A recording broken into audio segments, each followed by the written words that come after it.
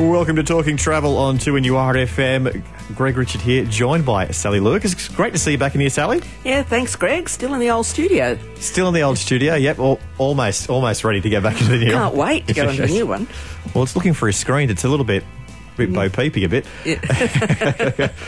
Sally, we're off to Switzerland today. Yeah, it's one of those countries I think that everybody loves. I've never known anyone who's gone to Switzerland not to have been impressed.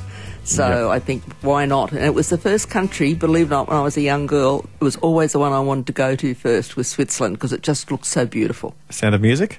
Well, it wasn't through the Sound of Music. I don't know what it was. I think it was just I had this image of beautiful mountains and lakes and waterfalls, and it's all that and more. So it's very beautiful. Excellent. We'll also look at going from the Kimberley to Kimberley, Broome and Darwin? Kimberley from Broome to Darwin by sea, yes. Excellent. Today we are off to the Swiss Alps, I guess. Well, yes, that and a lot more, actually, Greg. But, yes, Switzerland is such a picture-perfect country. It's a very small country, and it's neutral, all that sort of thing. The capital is Bern, which some people often think it's Zurich, because we talk about Zurich more than Bern, but Bern is actually the capital, and it's got an old town there, which is a UNESCO World Heritage Site.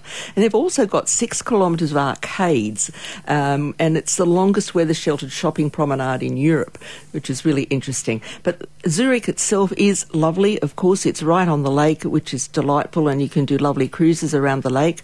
Basel is on the River Rhine. It's a gorgeous little town, and it shares borders with France and Germany.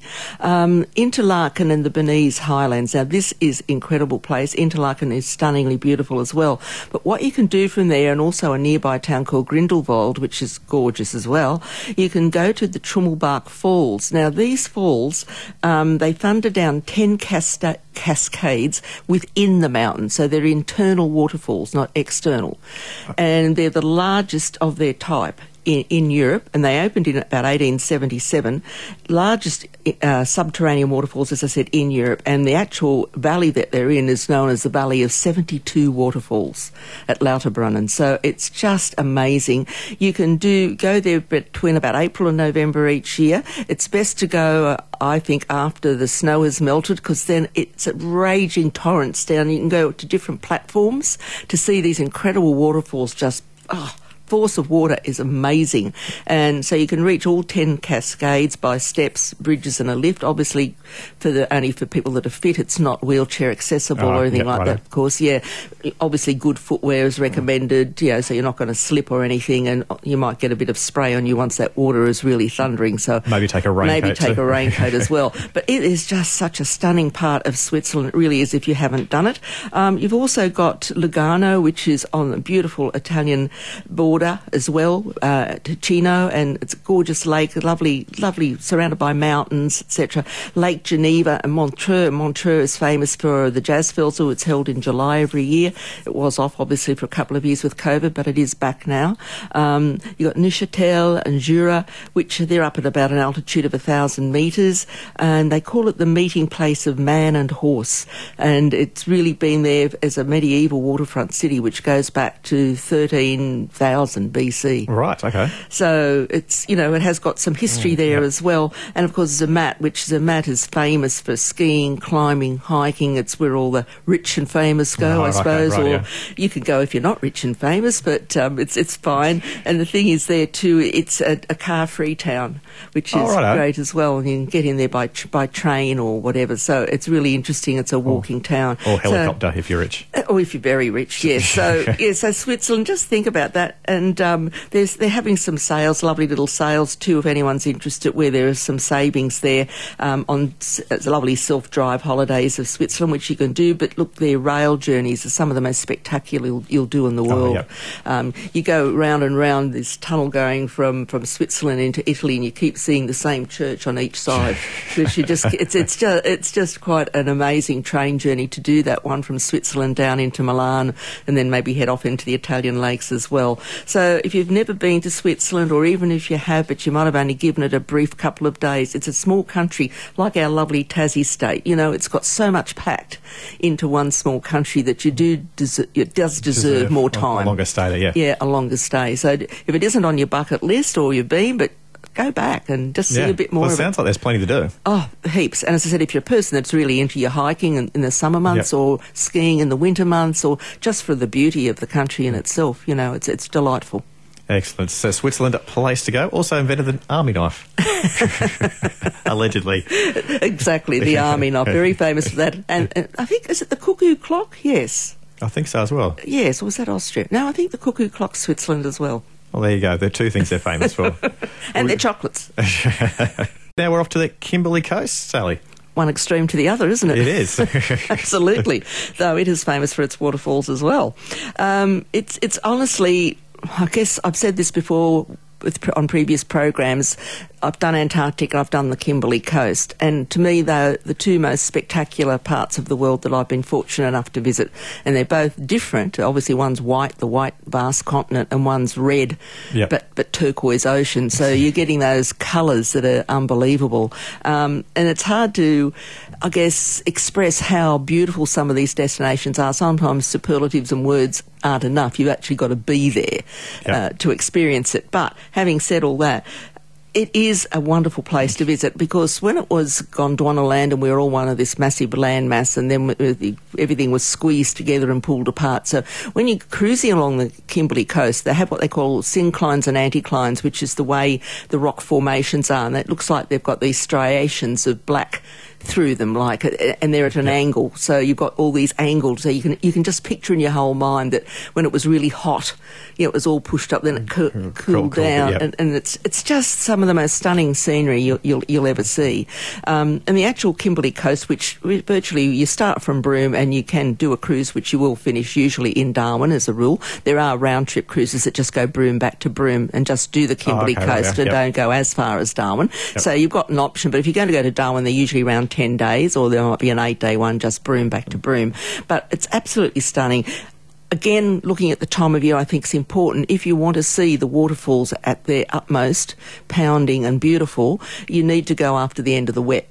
Okay. Which makes sense, obviously. So I did it in April, and it was mind-bogglingly beautiful. The waterfalls were all just teeming, and the horizontal falls where we had that incredible tide, because your tide goes metres up there. It's incredible, the tide. It's hard to believe how much it drops and rises, and to go through to these two cliffs and do the horizontal falls in a boat is just amazing. They've just got to wait for the right time for the water to be at a certain height, and they belt through on this really fast boat, and then to the other side, and you come back again. But that is incredible as well. Also, you get to see the sky. You know, you've got nothing around you. It's at night time. If you're on deck, you've got the Milky Way and all those wonderful stars up there that you can see. The wildlife is unbelievable. You know, you're going to see dolphins, whales, all sorts of fish, crocs, of course.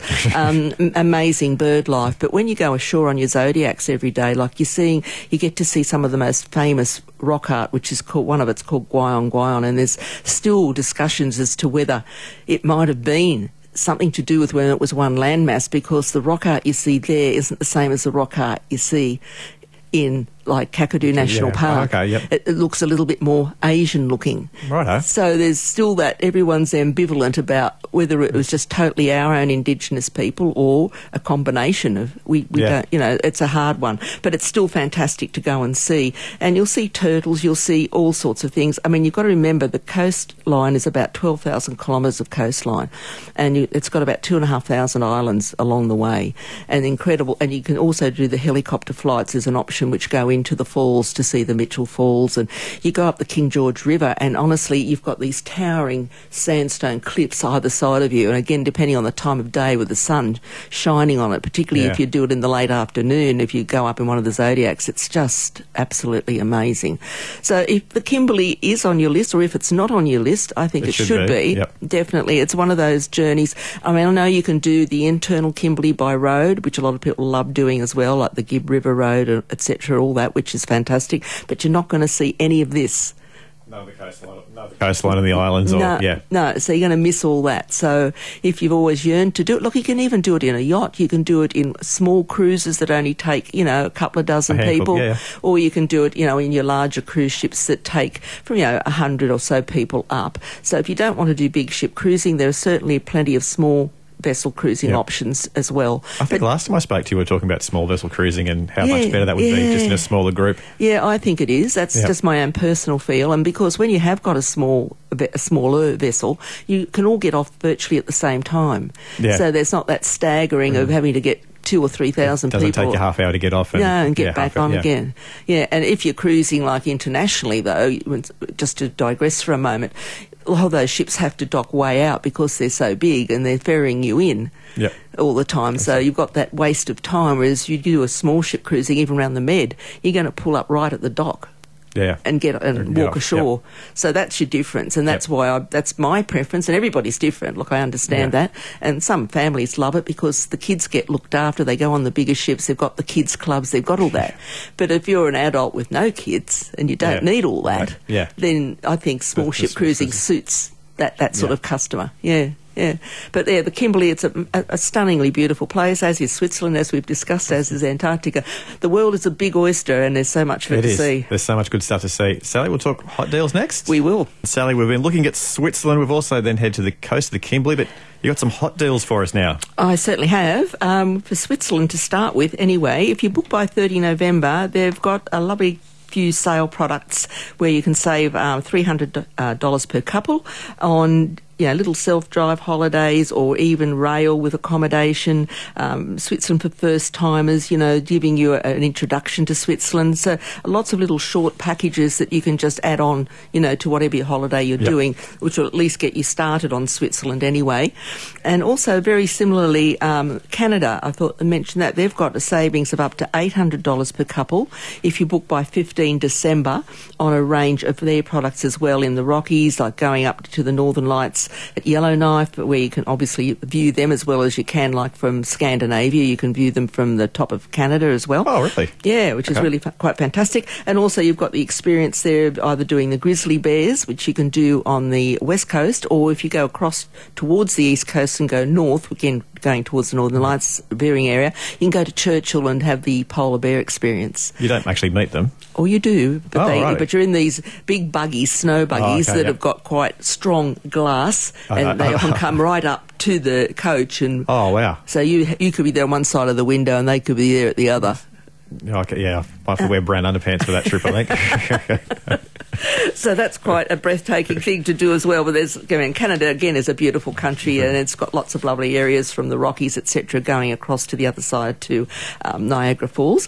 Now, Paris, I just thought we might mention that. What they've now got is an exclusive historic guided tour of the world-renowned place of the Galerie Lafayette, which is one of the most incredible department stores you'll ever go to. It's just a magnificent building in itself with this beautiful glass domed area. So you can actually get a welcome drink in the concierge lounge, and you get free time shopping, or you can be accompanied by a personal shopper.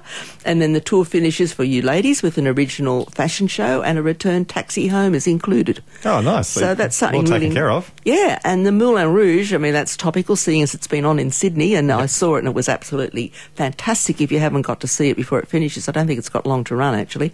It's in Paris, actually, has now opened again, because it's been shut, of course, for a couple of years with COVID. So it's opening for 2023. So you can book one of those dinner packages, or you can just do a champagne and show package there and go to the real Moulin Rouge, which is fantastic if you've never done it. So that's something. And also, just where we're talking about Outback Australia, Outback Spirit have got some incredible sales on the range of their products. And again, they do it in these wonderful four-wheel drive raised small vehicles. So again, it's small group touring, which I love. Mm-hmm. They've got tours that go all around the Cape York Wilderness area, all around sort of the Kimberley, Leichhardt's Adventure. They do Tassie, they do the Eyre Peninsula with a whale discovery. They've got Alice Springs. They've got a whole range there with discounts which are available through until the 15th of December as well. So there's plenty out there, and all the cruise companies at the moment too have got lots of discounts available on the various forms of cruising, from river cruising to, as we mentioned earlier, Greg, the small ship cruising around the Med, to large ship cruising as well as around Australia. So lots of early bird offers, which we often get at this time of year. So get in early to take advantage of them, because they are good savings. Exactly right. Well, always good to jump in with an early bird special too. Yeah, it's worth it. Definitely is worth it. And these days, of course, you've got to remember, since COVID, a lot of these these companies have got far more flexible deposit and cancellation regulations. So it's not like you're going to lose a lot of money if something happens that you are unable to travel. You're not officially locked in. But just remember your travel insurance. It's even more important than ever now, of course. So just remember, and you get a good policy that covers you for what you need to be covered for. Excellent. Sally Lucas, thank you very much. We'll catch you again next Friday. Thanks, Greg. Thanks for listening to this podcast from 2NURFM at the University of Newcastle. You'll find them all at 2NURFM.com.